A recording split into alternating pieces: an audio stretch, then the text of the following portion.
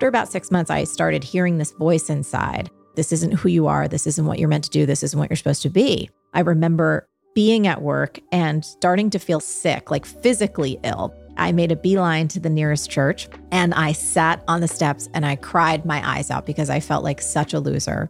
I felt like I was doing good by my family, but at the same time, the truth was I was miserable and I felt like I was dying a slow death. When the divorce finally came final one day when the papers were done, I remember watching my mom in the kitchen and she's on the phone crying to her mother, my grandmother, who was in Florida. And she's like, I have nothing. I have nothing. Do you understand that? I have nothing. And then she hung up the phone and she put her hands on my shoulders and her forehead was next to mine and she shook me. She said, "What is up, young and profiters? You're listening to YAP, Young and Profiting Podcast, where we interview the brightest minds in the world and unpack their wisdom into actionable advice that you can use in your daily life. I'm your host, Hala Taha. Thanks for tuning in and get ready to listen, learn, and profit.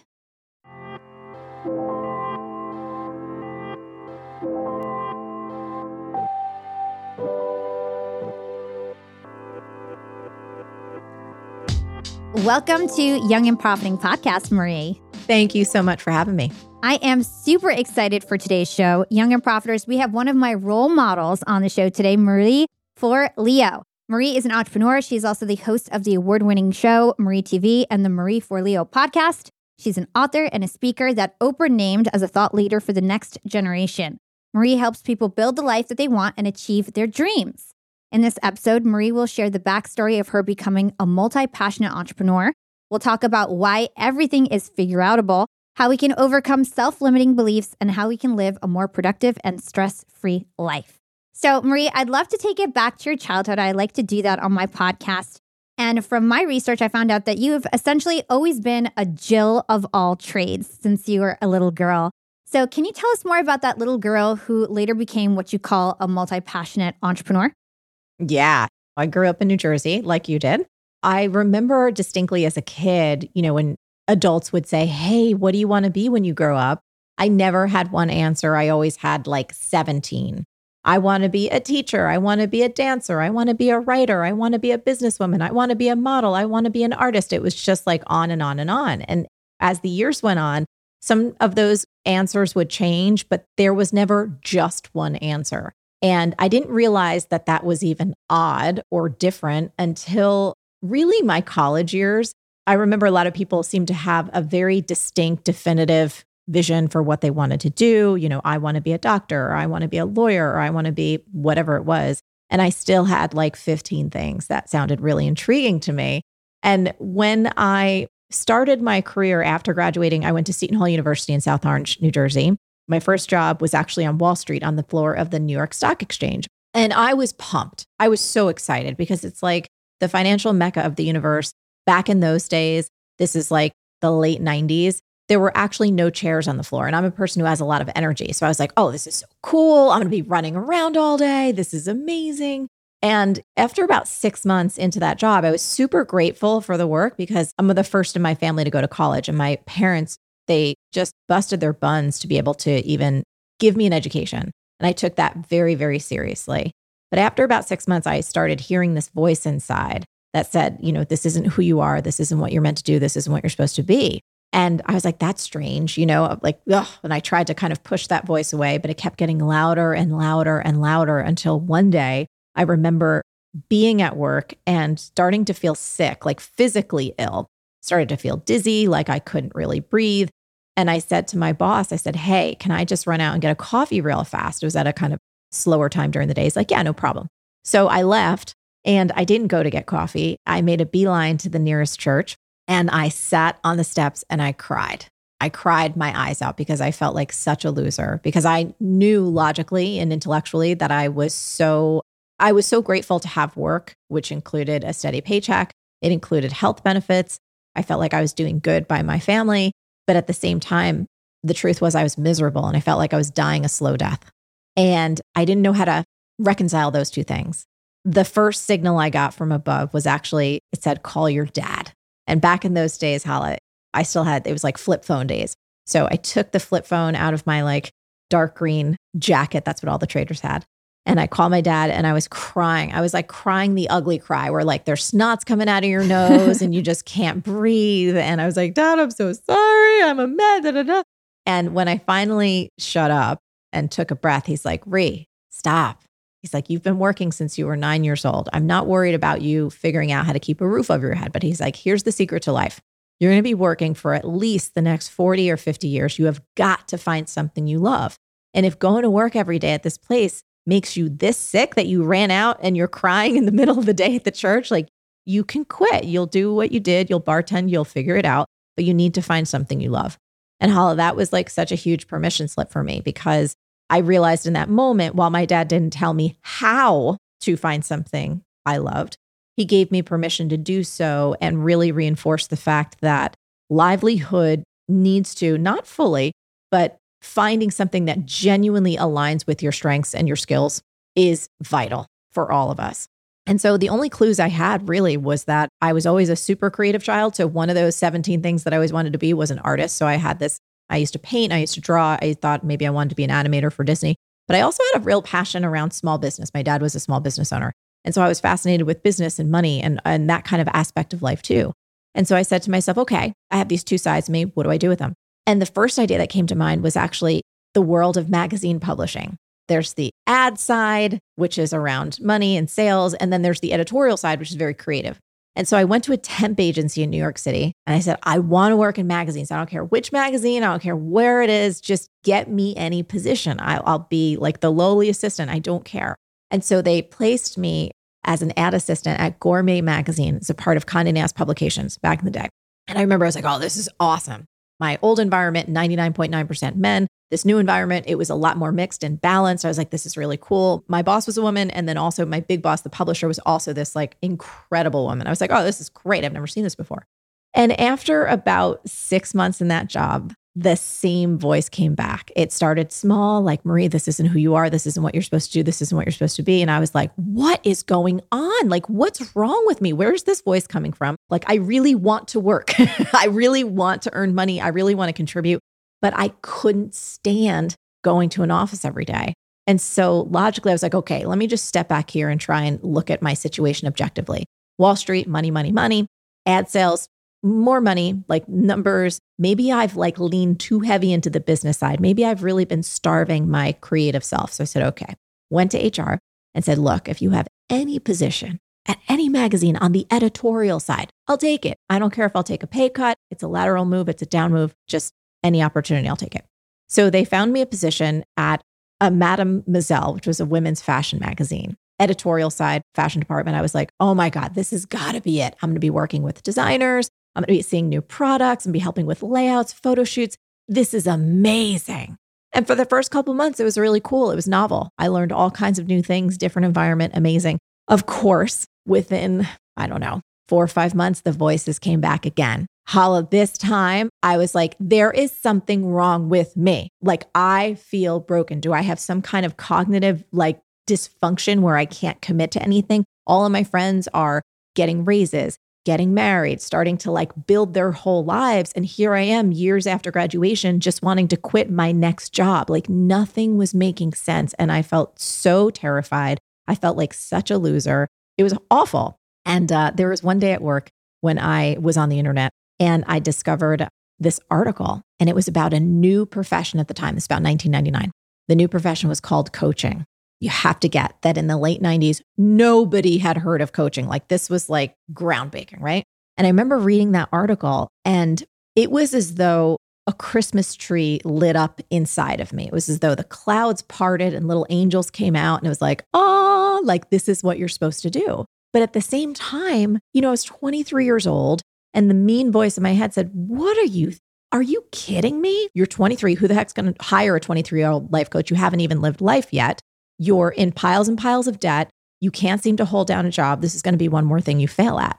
So I had that going on, but I couldn't deny that in my body and my intuition told me that there was something there that I was meant to follow. And I signed up on the spot for a 3-year coach training program. I was doing that at night, on the weekends, kept my magazine job during the day. And then I get a call from the HR department. and they had a promotion for me to go move up, bigger paycheck, better position, to be a part of Vogue magazine, arguably one of the top fashion magazines in the world. And that was my fork in the road. Do I stay on the safe path with the paycheck and the health benefits and like a career that people actually understand what the hell it is? Or do I quit and do this weird ass life coaching thing that no one has ever heard of? I have no idea how to even turn it into a business. And it sounds ridiculous when I say it out loud. So I chose that path. I gave up my job and I went back to bartending and waiting tables, which I did all throughout college. And I figured out how to build a coaching practice during the day. So that's kind of the through line of being a multi-passionate kid, not knowing what that was, to kind of getting me to the place where, and I'll pause because I'm sure you have other questions, but we can kind of take it all the way through. Yeah, I'm going to dig deep on all of that. This was such a great overview of your story and it's super inspirational. So a question that I have for you, let's stick with you being 23 years old, deciding that you want to be a life coach with basically no life experience, right? And how did you get the confidence and when did you actually start getting clients? Did you wait until you were done with the program? And how did you know you were good at it and like starting to build your confidence with it? Okay. Signing up for that program felt really significant to me because I just basically, graduated from school just a few years earlier. So I was still in that mode of being like, I am a student. Like when you want a new skill, you go put yourself in an environment to gain those skills and capabilities. And everything that they taught and all of the topics and what we would talk about in terms of communication, in terms of supporting other people, creating frameworks, understanding how to listen and to ask questions, those things felt like second nature to me. They felt like areas where I was so excited to learn, as opposed to things that I went through in college where it was like, I'm rolling my eyes to get through every topic. Like there was no resonance there. So that was my first clue that I was on to something, as I really, really enjoyed learning. Second, part of my coach training was actually that you should not wait to get what we called at that time practice clients. It was like, hey, just work with people for free. Like that was kind of a part of how they told you that you're going to build a business and build your confidence, was not to go out there and like pretend that you're further along than you are.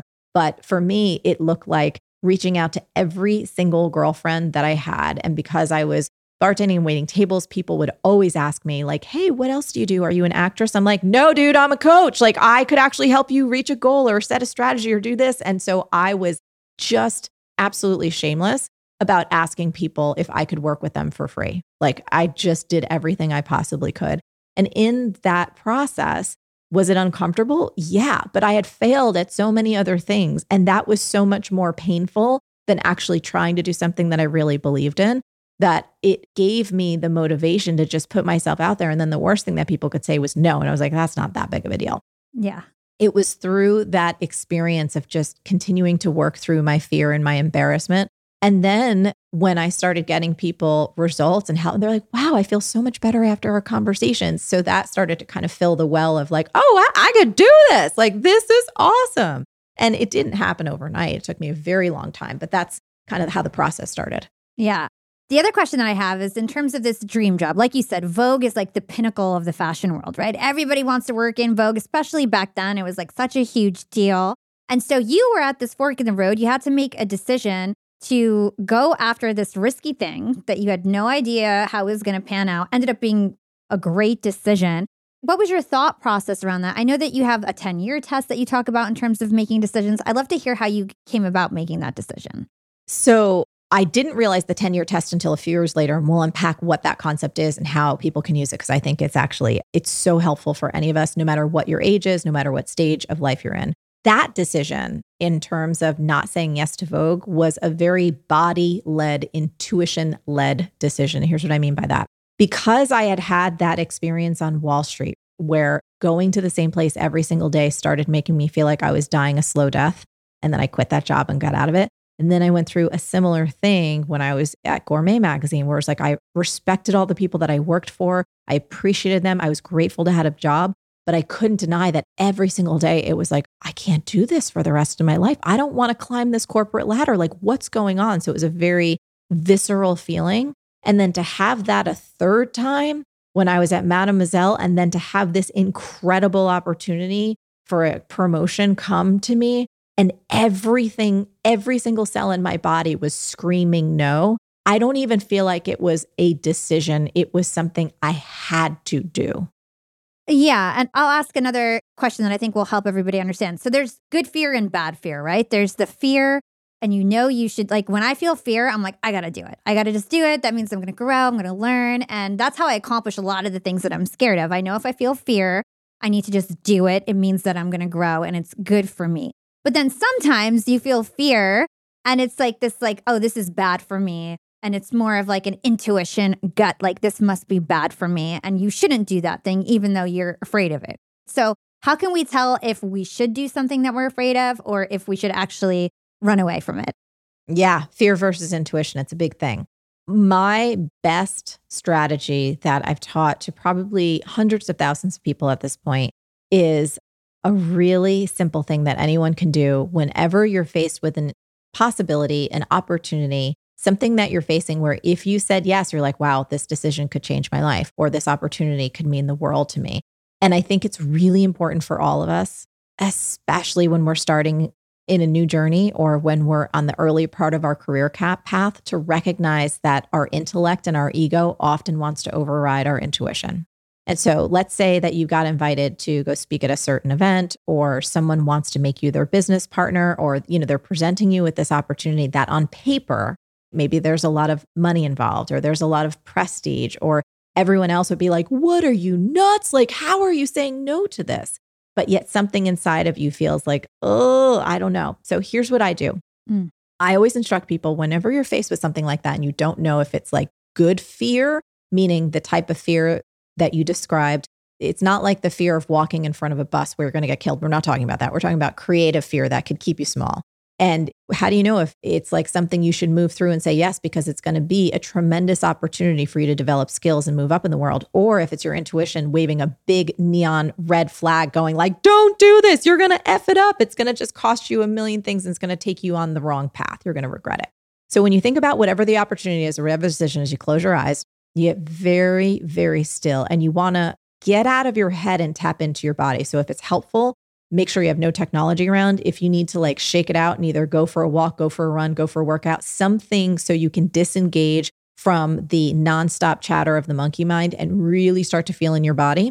So you get really quiet and then you ask yourself, does the idea of saying yes to this opportunity, this deal, this possibility make me feel expansive or contracted? Now, here's the deal. In the nanosecond, when you ask yourself that question right after, your body has a visceral reaction. This is super subtle. So people, I think, that are involved in athletics, if you do any type of working out, you're probably going to be able to detect this a little easier at first, but everybody can do it. And what you're feeling for is either a feeling of expansion, and what that can be experienced as is like maybe your body moving forward in space.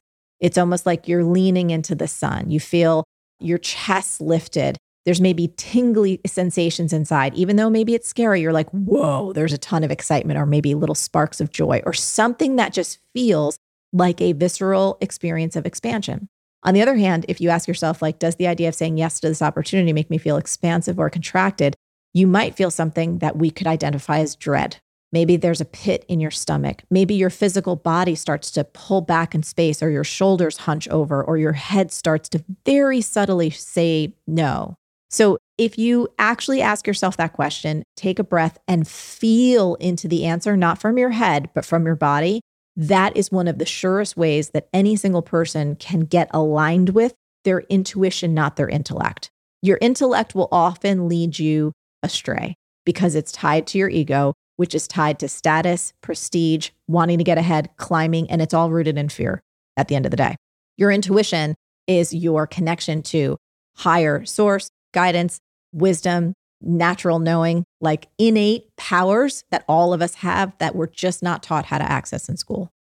And I have to say that as you get more successful, these opportunities are going to become sexier and sexier, and it's going to get harder to say no and harder to say no. And you need to get really good at making these decisions.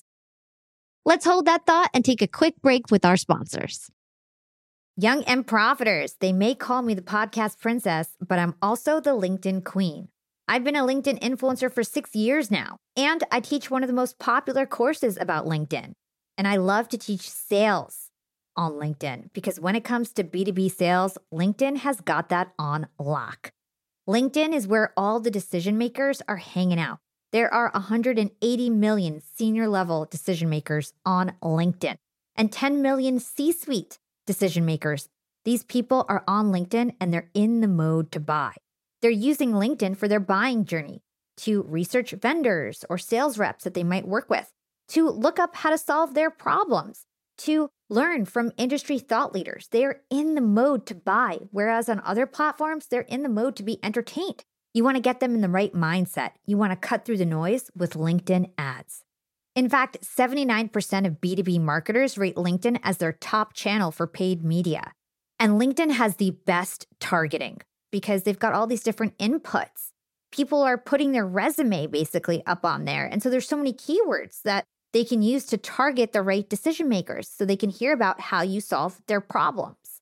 And I've got a special gift for all you young and profiters who want to try LinkedIn ads. You can get a $100 credit. LinkedIn was super generous. If you want to make B2B marketing everything it can be and get a $100 credit on your next campaign, go to linkedin.com/yap, Y-A-P. Again, if you want to claim your credit, go to linkedin.com/yap. Terms and conditions apply.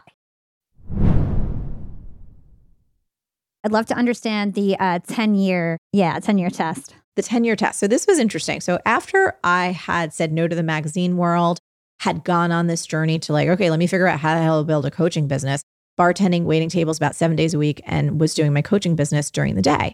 And so we all know this.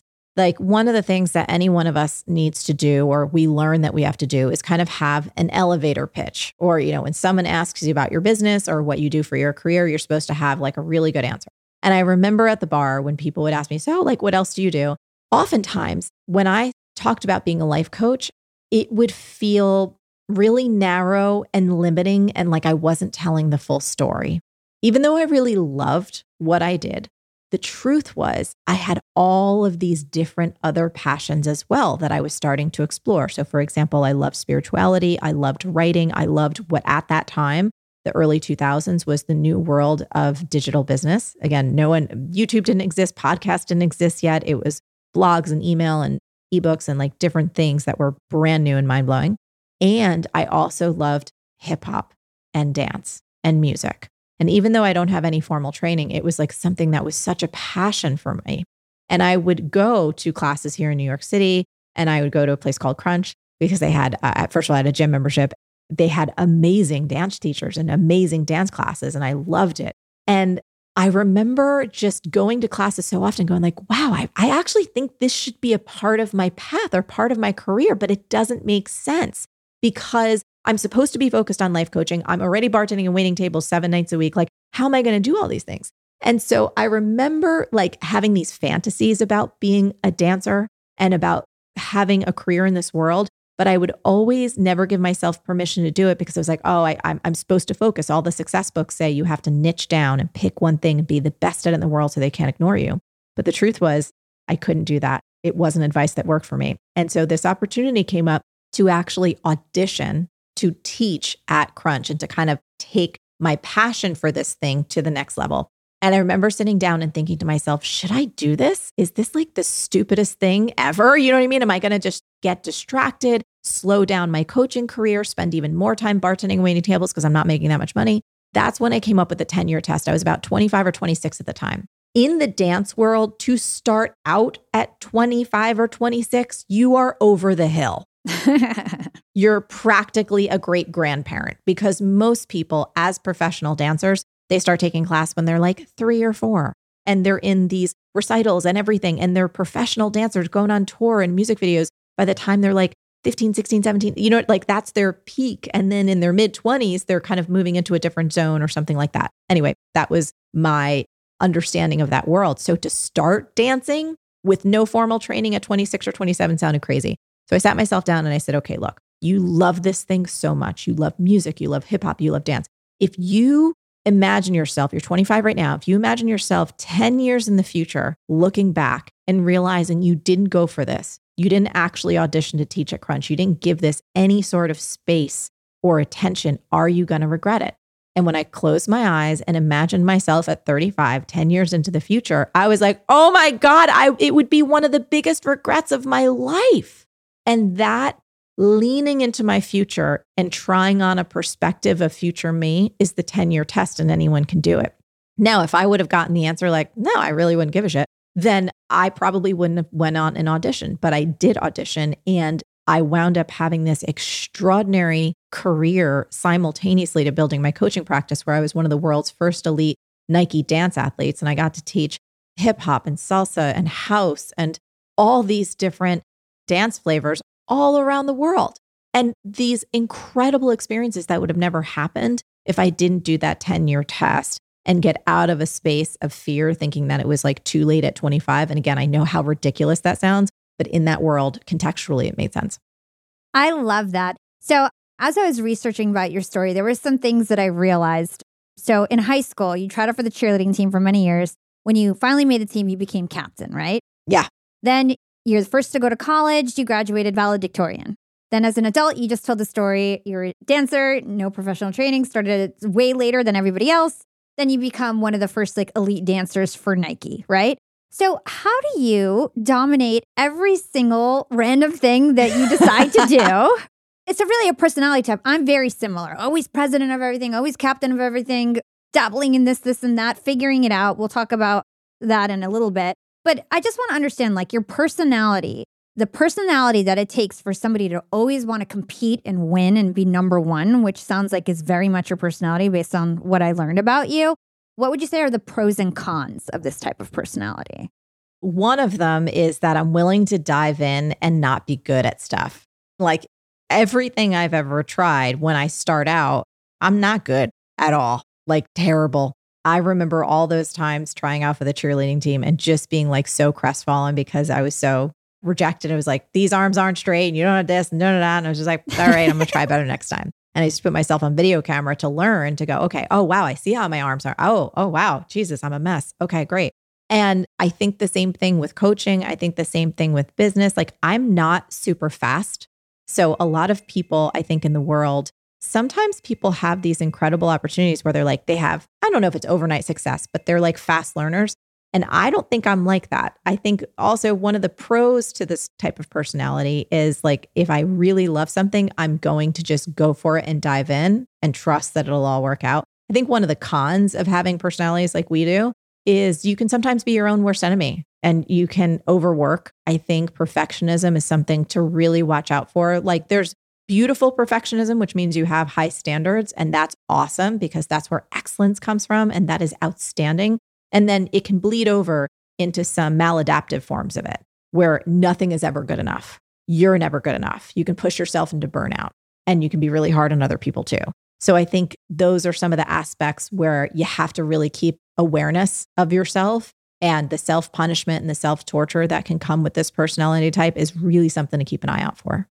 So I want to ask one last question about your career. Have you ever heard of The Tipping Point by Malcolm Gladwell? Yes. So like basically it's like the boiling point, like you reach critical mass and like everybody knows who you are. So you are one of my role models in this space. When I think of like who I want to be and all these things, I always think of like you are definitely a name that pops up in my mind. And it was great to have you as a role model before I was able to, be a big podcaster and things like that. So thank you. And I'm curious to know what point in your career, like now everybody in this space knows your name. You're really recognizable, one of the top females in this business influencer space. What do you think was the tipping point when you're like, everything started to really just escalate for you? What was the tipping point? It's a great question. Two things about this. One, I don't know if there was one. That's my honest assessment. And I may not be the best person to decide that because I'm so in it. And if you talk to anyone who knows me, any of my friends and colleagues, they'll let you know, even my team, I'm the most heads down person ever. Like my thing is I just show up, I get it done, and then I'm either off, meaning I'm completely unplugged and kind of into another space in my life. And then when I come back, I go heads down again. So because I've been doing this now, and it's been 22 years, right? So it's a really long time. And I think going back to the traits, one of my best traits is my consistency trait. So when I first started creating content on a weekly basis, it was through a newsletter, then cheesiest title ever, called Magical Moments. It was awesome. That was the best I could do at that time. And I would send out a newsletter every week nonstop.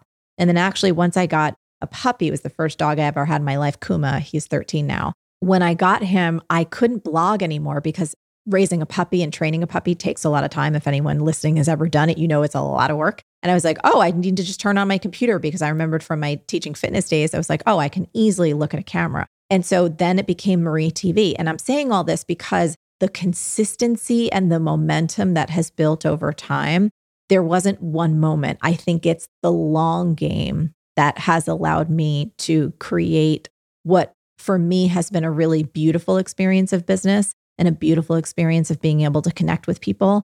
There were certainly beautiful moments, and I hope that there's many more, but I don't think that there was one that really did it. It was the relentlessness of commitment and consistency that I think has helped me create what we have today. It's totally amazing. And it's amazing how you sort of had it as a side hustle, but it was something you were still doing consistently. You had other things that were making you money because that thing wasn't making you money yet, but you kept going at it, getting better at it, learning at it. And it's really, all this stuff is a long game. Same thing with me in this podcast. I've been working at it for 5 years. People see me now, but it's like I've been doing more than 5 years. I had a blog before this. It's been like a 12-year journey to get here, of all these different experiences in the same sort of path, even though I was doing other things to sustain myself all the while. But it's like sticking on one thing long term is super important. So let's talk about Everything is Figureoutable. So you have a book that was released in 2019. This is one of my favorite quotes. I actually have it in our, I have a company. I have it in our core values as one of our phrases is everything is figureoutable. So what was the genesis of this phrase? So this phrase is really, it's the mantra I live my life by. I feel like if my DNA could be words, that would be it.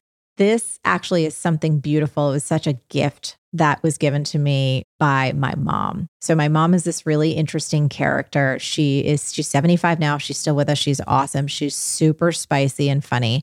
She is about 5'4". She looks like June Cleaver, which is this character from the 50s, this like Leave It to Beaver show. Very, very kind of pure and all-American looking, but she has the tenacity of a bulldog and she curses like a truck driver. She is so spicy. And she actually grew up the daughter of 2 alcoholic parents in Newark, New Jersey. So she really learned by necessity how to stretch a dollar bill around the block like 5 times, super frugal. And she had made a promise to herself that when she grew up, that somehow she was going to find a way to a better life. And I remember sitting around our house in New Jersey on Sundays, and we would clip out coupons together because my mom was like, I'm going to teach you all the different ways that we save money. And the other thing that gave her so much joy was the fact that brands back in the day, I don't even know if they still do this, but back in the day, when you kind of were loyal to a brand, you could cut out what was known as a proof of purchase. So those were on the back of like cereal boxes or milk cartons or orange juice cartons. And if you saved up enough of them, you could mail them in and they would send you something like a free recipe book or a whole set of utensils or something like that. And one of my mom's favorite possessions in the whole world was this little AM/FM transistor radio that she got from Tropicana Orange Juice for free. So this little radio looked like an orange. It had this cute red and white straw sticking out of the side. That's the antenna. And my mom loves music too. And so I remember as a kid, anytime that I needed to find my mom, like somewhere around our yard or somewhere around the house, all I had to do was listen for the sound of this tinny little radio of her like music blaring out of it. And one day I remember walking home from school and I'm approaching the house and I hear her tunes. It was like a Donna Summer or something. I get closer and the music is like coming from a strange orientation. It was actually coming from way up high. I was caught off guard and I look up and I see my mom perched precariously on the roof of our 2-story house. I don't see a ladder. I just see her like perched up there with this little orange sitting next to her butt. And I'm like, Mom, are you okay? What are you doing? What are you doing on the roof up there? And she's like, Ree, I'm fine. Don't worry about it. She's like, the roof had a leak. I called the roofer. He said it was going to be at least $500. I said, screw that. There's some extra asphalt in the garage. I'm doing it myself. Super frugal. I was like, okay, cool. So another day I come home. I remember walking through the door and like I hear like, I'm every woman, like in the back. And my mom's in the bathroom. I push open the door and there's like dust particles all over and there's pipes sticking out of the wall. Like it looked like a bomb went off. It was crazy. And I was like, Mom, are you okay? What's going on? And she's like, oh, the caulking was off and the tiles were cracked. I didn't want the bathroom to get moldy, so I'm retiling everything. Now you have to get that my mom is just high school educated, right? And this is the 1980s. So we don't have Google. We don't have YouTube. We don't have TikTok. Like we don't have any of the things that you could look up how to do stuff. And so one day, it was the fall, it was getting dark early, and I came home from school and it was already like kind of creepy. And as I approached my house, something was different. No lights on, and it was totally silent. And for an Italian-American home, if it's quiet and dark, this is not a good sign. So I walk in and I had this pit in my stomach because I knew something was off. And I'm like, where the hell is my mom? Where's the radio? Like it's too silent here. And then all of a sudden I hear these clicks and clacks, like click, click, click, click, click, coming out of the kitchen. I follow the sound and I see my mom hunched over the kitchen table. It looked like an operating room. There were screwdrivers and like electrical tape. And then in about a dozen pieces, a completely dismantled Tropicana orange radio. I was like, Mom, what happened? Is it broke? That's like your favorite thing in the world. She says to me, she's like, oh no, everything's fine. She's like, the antenna was off and the dial wasn't working right. So I'm just putting it back together. And I finally thought to ask the question I should have always asked, which was this. I said, hey, Mom, how do you know how to do so many things that you have never done before? And there's nobody showing you how to do it. And she put down her screwdriver and she cocked her head to the side. She said, Ree, what are you talking about? She's like, nothing in life is that complicated. If you roll up your sleeves, you get in there and you do it. Everything is figureoutable. And I kid you not, I was just like, what? Everything is figureoutable. What? Everything is figureoutable. It's like that phrase washed over me and it lodged into my heart so deep that it became the operating system through which I lived, honestly, the rest of my life. It got me through high school and abusive relationships and all the BS that most of us go through, getting college and education and rejection, like all the things. And there is not a day that goes by that I still do not use that phrase or that we don't use it in our team, in our company, or in some aspect that it doesn't help me when the shiitake hits the fan in life, because it does for all of us, get myself back into a space of going like, let's problem solve. Let's get creative. Who can I call? I may not have all the answers. I'm not saying that I know how to necessarily figure everything out, but that it is figureoutable. We'll be right back after a quick break from our sponsors. Young and profiters, we are all making money. But is your money hustling for you? Meaning, are you investing? Putting your savings in the bank is just doing you a total disservice. You got to beat inflation. I've been investing heavily for years. I've got an E-Trade account. I've got a Robinhood account. And it used to be such a pain to manage all of my accounts. I'd hop from platform to platform. I'd always forget my Fidelity password, and then I have to reset my password. I knew that needed to change because I need to keep track of all my stuff. Everything got better once I started using Yahoo Finance, the sponsor of today's episode. You can securely link up all of your investment accounts in Yahoo Finance for one unified view of your wealth. They've got stock analyst ratings. They have independent research. I can customize charts and choose what metrics I want to display for all my stocks so I can make the best decisions. I can even dig into financial statements and balance sheets of the companies that I'm curious about. Whether you're a seasoned investor or looking for that extra guidance, Yahoo Finance gives you all the tools and data you need in one place. For comprehensive financial news and analysis, visit the brand behind every great investor, yahoofinance.com, the #1 financial destination, yahoofinance.com. That's yahoofinance.com. Young and profiters, I'm about to be jet-setting all over the world. I'm going to London, Cancun, New Orleans, and New York to speak. I'm going to be up there with the bright lights, and I want to be spiffy. I want to look fresh. And so I'm going on a big shopping spree. I got to get clothes. I got to get hair stuff, skincare stuff, makeup.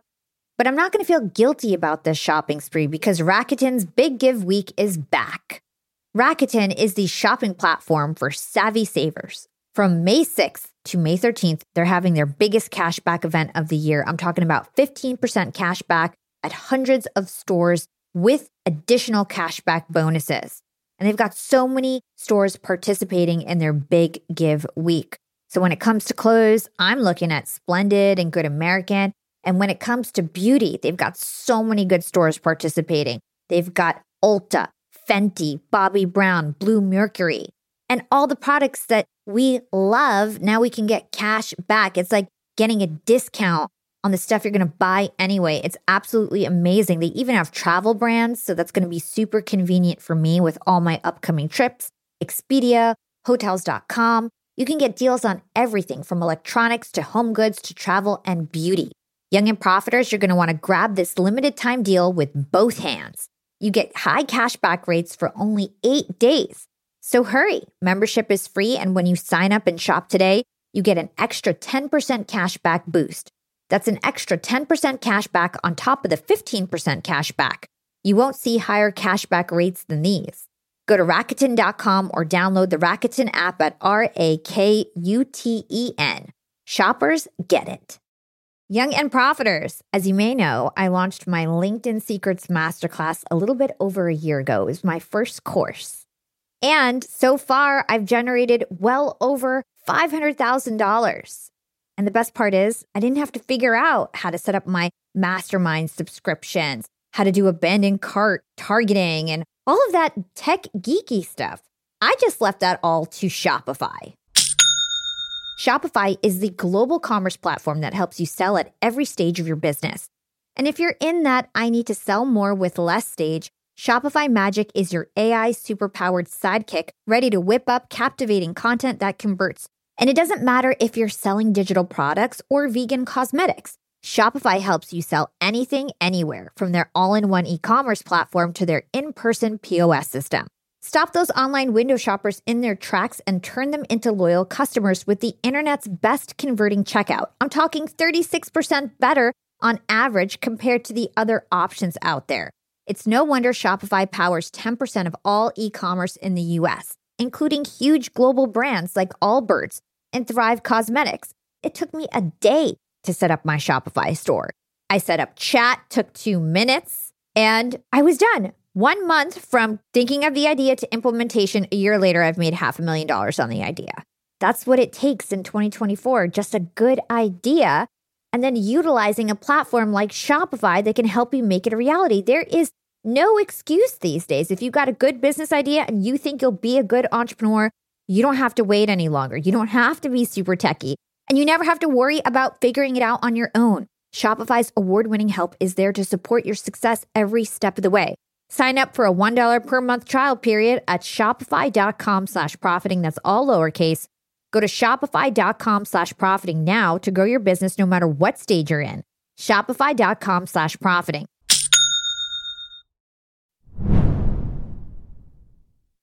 I love that. And I know that your mom, she gave you this everything figureoutable mantra, which seemed to work really positive for you. She also had a lot to do with your money beliefs in general. Like you said, she was frugal. And I know that one time I heard you tell a story when you were 8 years old. You saw your mother sobbing on the phone. And basically, she told you something that was advice that you took heed to, which was a real big benefit in your life, but also led to some overdoing it in some ways. So tell us about that. Yeah. So it was, I was around 8 when my parents got divorced. And so essentially, it was never about like drugs or infidelity or, anything like that. It was always, my parents' fighting was always about money and there not being enough of it. And so when the divorce finally came final one day when like the papers were done, I remember watching my mom in the kitchen, and my mom's a little woman and she had probably lost, 15 to 20 pounds, to be perfectly honest with you. She was like a skeleton. And this was back when there was landlines. So she had the phone like wrapped around her hand and blood was drained out of it. And she's on the phone crying to her mother, my grandmother, who was in Florida. And she's like, I have nothing. I have nothing. Do you understand that? I have nothing. And then she hung up the phone and she leaned down, bent down because I was small. And she put her hands on my shoulders and her forehead was next to mine. And she shook me. She said, Marie, don't be stupid like I was. Do you see what I'm going through right now? Don't ever let a man control your money. Don't ever let anyone control your destiny. Don't be stupid like me. I need you to grow up. I need you to be independent. I need you to take care of yourself. Don't be stupid like I was. And I'm not kidding you, Hala. Like at 8, first of all, I was terrified because I had never seen my mom that distraught. Second of all, my dad's an amazing person. So I was heartbroken because every kid, most of us, right? We just want our families to be together. And so I formed this little understanding, this little equation, which was that not having enough money means that you're going to lose love. Not having enough money means that families are going to get broken up. And not having enough money is a thing that I never want. And I promised myself that I was going to grow up and somehow figure out how to make so much money that it would never take away love again. And I remember even as a kid hearing other stories from other kids I knew because their families were getting divorced too. And so I had these fantasies of like, oh, well, I'm going to earn so much that I can help other people with enough money as well. And so that was kind of a weird but strange and amazing thing that got planted in me that grew into a desire, a hunger, a commitment to be financially free. It definitely was not a straight line because like I was sharing earlier in this conversation, I got myself in piles and piles of debt after school. So I was certainly not good at it.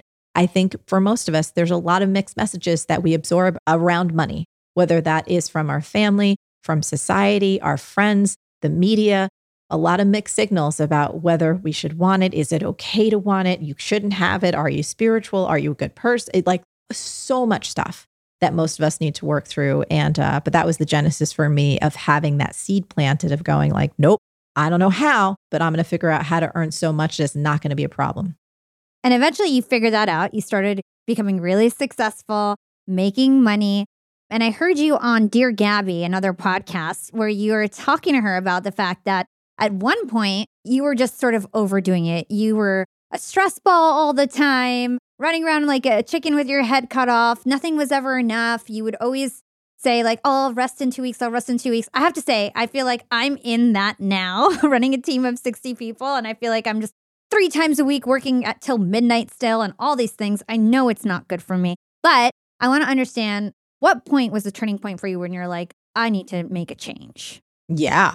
Well, a couple of things. One, should you be interested? And again, this is only an invitation, but if you're ever like, you know what, I'm kind of done with this. Like I still want to be wildly successful, but I don't want to drive myself into the ground.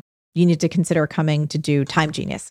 It's amazing. It'll keep all of your best qualities and kind of let go, at least for me, of some of the ones that have grown to be destructive. So for me, probably one of the biggest wake-up calls was actually in 2020, because I had been really going at it hard for a while. And it was like a fish in water. It's like, I don't know any different.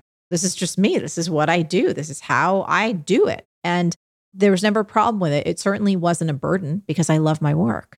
And it showed up a few times in my relationship where with Josh, my partner, we've been together 20 years, where, he's like, hey, you're working a lot. And I'm like, this is what it takes, dude. Like, this is what it's about. And so we've definitely had sparring issues over time. And I think I dialed it down a little bit because the truth is my relationship needed more space and needed more attention if it was going to thrive.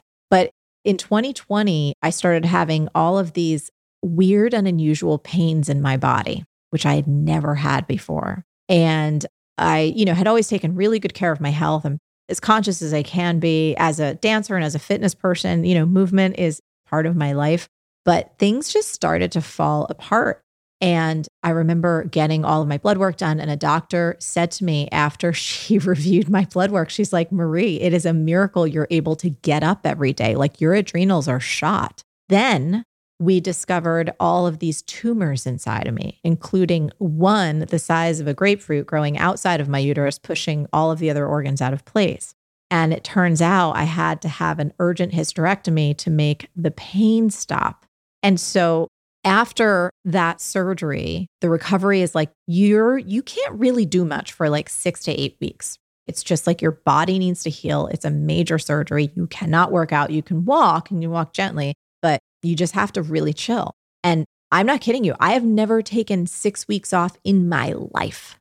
I started babysitting when I was 9. And I was like, even just the prospect, I remember even when I heard like, no, you're not going to be able to do anything for 6 weeks. I was like, it was like such a record scratch moment.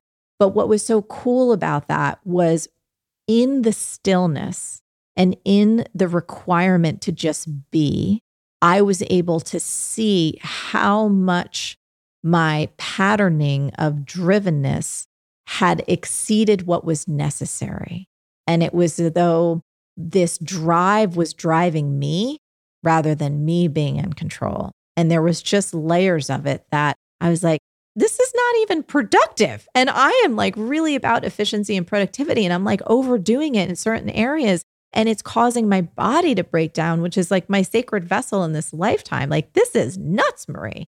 And you can't see things or learn the lessons until they're ready for you. But there was something in that stillness that gave me a perspective that, quite frankly, I just didn't have before, because it was such a habit to go so fast and so hard that I didn't know there was even another option. Yeah. And you love your job so much. When you love what you're doing, it's so easy to just keep going, and not even pay attention to how your body is reacting or feeling. So like you said, you've got this newish course called Time Genius. I definitely want to take it. You got to come take it. You'll love it. Yeah. And you talk about rejecting the time stress trap. Can you explain what that is?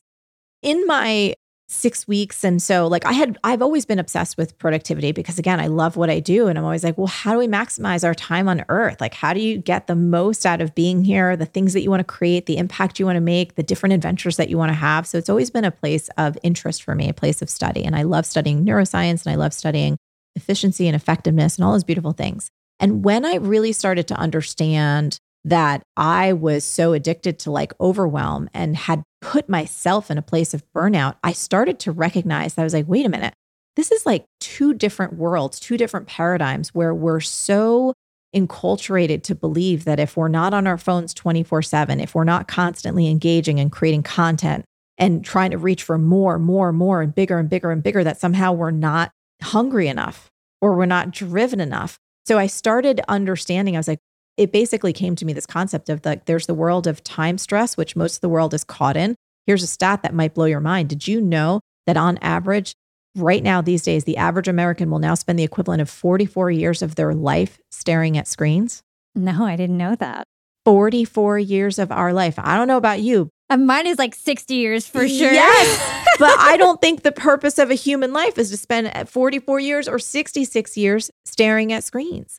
And just when I started to really do some research into the stats, and I actually asked our audience, I sent out this survey and I just said, hey, I'm investigating this topic. I'm curious if you have any struggles around productivity or burnout or getting things done or feeling like no matter how hard you go, it's never enough. And when you're working, you're like, oh God, I really need to rest, but you feel so guilty for taking rest that you don't take a rest. And then when you take a rest, you're like, oh, I should be working because I have all these other ideas and I need to get ahead.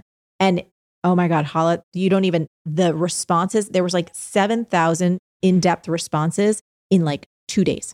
It was insane. And then when I started to look at those responses, it became so apparent to me that most of the world was trapped in this awful paradigm that I called time stress, where you feel like no matter how hard you go, it's not hard enough, that you can't take a break, that you're lazy if you even want to sit down and rest for like 5 minutes, that no matter what you do, it's not enough, that you're starting to feel some anxiety, some depression, some burnout, and you feel ashamed about that. And you feel like that if you take a break or slow down, that everything you've worked so hard for is probably going to fall apart. Mm-hmm. And that's the world a lot of people are living in. And they're plastering on smiles and saying, oh, but I got it together. Or they feel like they have to hold it together. And they don't realize that there's this whole other possibility, the paradigm I call being a time genius, which is where you can actually get all the things that you want to get done and then some, and not feel that dread, and not run yourself into the ground, and not do things that are ineffective, and not chase these goals or this cultural mandate for more that honestly is sometimes you don't want everything to grow indefinitely. Think about cancer cells. That's something you don't want more of. And so sometimes actually the secret to getting more out of life of what we really want, which includes abundance and adventure and success, actually requires us doing less. That's not a message we get very often. But anyway, we could keep talking and I want to be quiet because I'm sure you have more questions. Yeah. And I think this is especially, a lot of my audience are small business owners, entrepreneurs. It's especially important for us because as I keep growing my company bigger and bigger, I have more responsibility in terms of payroll and clients and this and that. And sometimes I'm like, what did I do? Like I could just be rich off my podcast. All right. So in these last couple of minutes, I'm going to ask you a couple of questions at the end in terms of your secret to profiting in life. But first, some actionable tips in terms of time management and productivity. What are your favorite actionable tips that you can share with our listeners? I would say one is, I know this sounds really basic, but a lot of people don't do it, is really shift every notification on every electrical device you have to the off position. Default it to off. Do not let yourself be interrupted by other people's ideas, agendas, or notifications. That includes text messages, that includes Slack, that includes email, that includes every social platform. One of the biggest things that crushes our ability to do deep focused work is interruptions and distractions.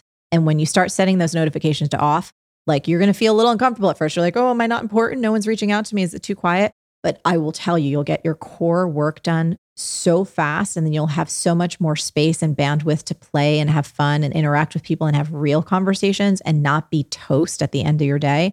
So that's one thing. The other thing is I always advise people to make a success plan, not a to-do list. So a success plan, it's not just semantics. It's actually the framing that's really important. Is you take 4 minutes at the end of your day. So before you wrap up for the day, and not to wait until 5, 6, 7, 8 o'clock when your brain's friggin' toast and you're running on fumes. Do it like after lunch at like 1 or 2 or something like that. Take 4 minutes and map out your success plan for the following day. Are there any core meetings that you have to get to? Is there any place you need to show up and be on time? And what are the 1 to 3, not 15, not 27, what are the 1 to 3 really high value projects, tasks, to-dos that you really do need to get done, and have those on that list only. And a success plan rather than a to-do list, first of all, it frames you up to have a successful day. B, you're able to wake up and hit the ground running because you know exactly how your ideal day should unfold. And when you don't stuff it with 17, 15, 30 things, you have enough margin to be able to be responsive to the shiitake moments of life. The internet fails, the technology doesn't work, something happens with a member of your family. If there's enough white space in there, there's enough margin for you to be able to not only get your most important tasks done because you've identified what those are in advance, but there's enough wiggle room to be able to not let your life get out of control or for you to feel out of control dealing with it. Yeah. Guys, this is such simple advice, but it will literally change your life. This is how you make consistent progress day over day and get shit done when you prioritize your stuff. You know what you're supposed to do that's going to actually move the needle and you don't get distracted with the things that other people have on their agendas in terms of what you should be doing during your day. So I love that advice. Marie, the last 2 things I ask everybody on my podcast is, what is one actionable thing our young and profiters can do today to become more profiting tomorrow? One thing they can do today to become more profiting tomorrow. Well, if you're a business owner, you might want to take a look at expanding either your prices or your offerings to offer something that is either a little more premium or that is catered to an audience who is happy, willing, and able to spend more on something that's a little more white glove or a little bit more exclusive. I love that. And what is your secret to profiting in life? And this could be beyond financial. You know what? The biggest lesson that I continue to bring myself back to, and I feel like it's like one of my life lessons in this incarnation on earth, is to be in joy as much as humanly possible, even when things are hard, even when things feel uncertain, is to show up and to be in joy, because the journey's not going to last that long. And it goes faster and faster and faster. And the more that you show up in joy, that vibration, it helps you profit in more ways than one. You have access to greater creativity. You have better connections with the people around you. And the journey actually becomes a lot more fun. What a nice way to end the show. And where can our listeners learn more about you and everything that you do? So marieforleo.com, it's MARIEFORLEO.com is kind of the main website. We've got hundreds of episodes of Marie Forleo, of the Marie Forleo podcast and Marie TV. On all the socials, it's at Marie Forleo. And I think on the website, there's a great free kind of coaching download. It's called How to Get Anything You Want. So it's like a little private coaching session, but you can download it and take it with you anywhere. And it's 100% free. Amazing. I will put all those links in the show notes. Marie, thank you so much for your time. It was such a pleasure. Thank you for having me on.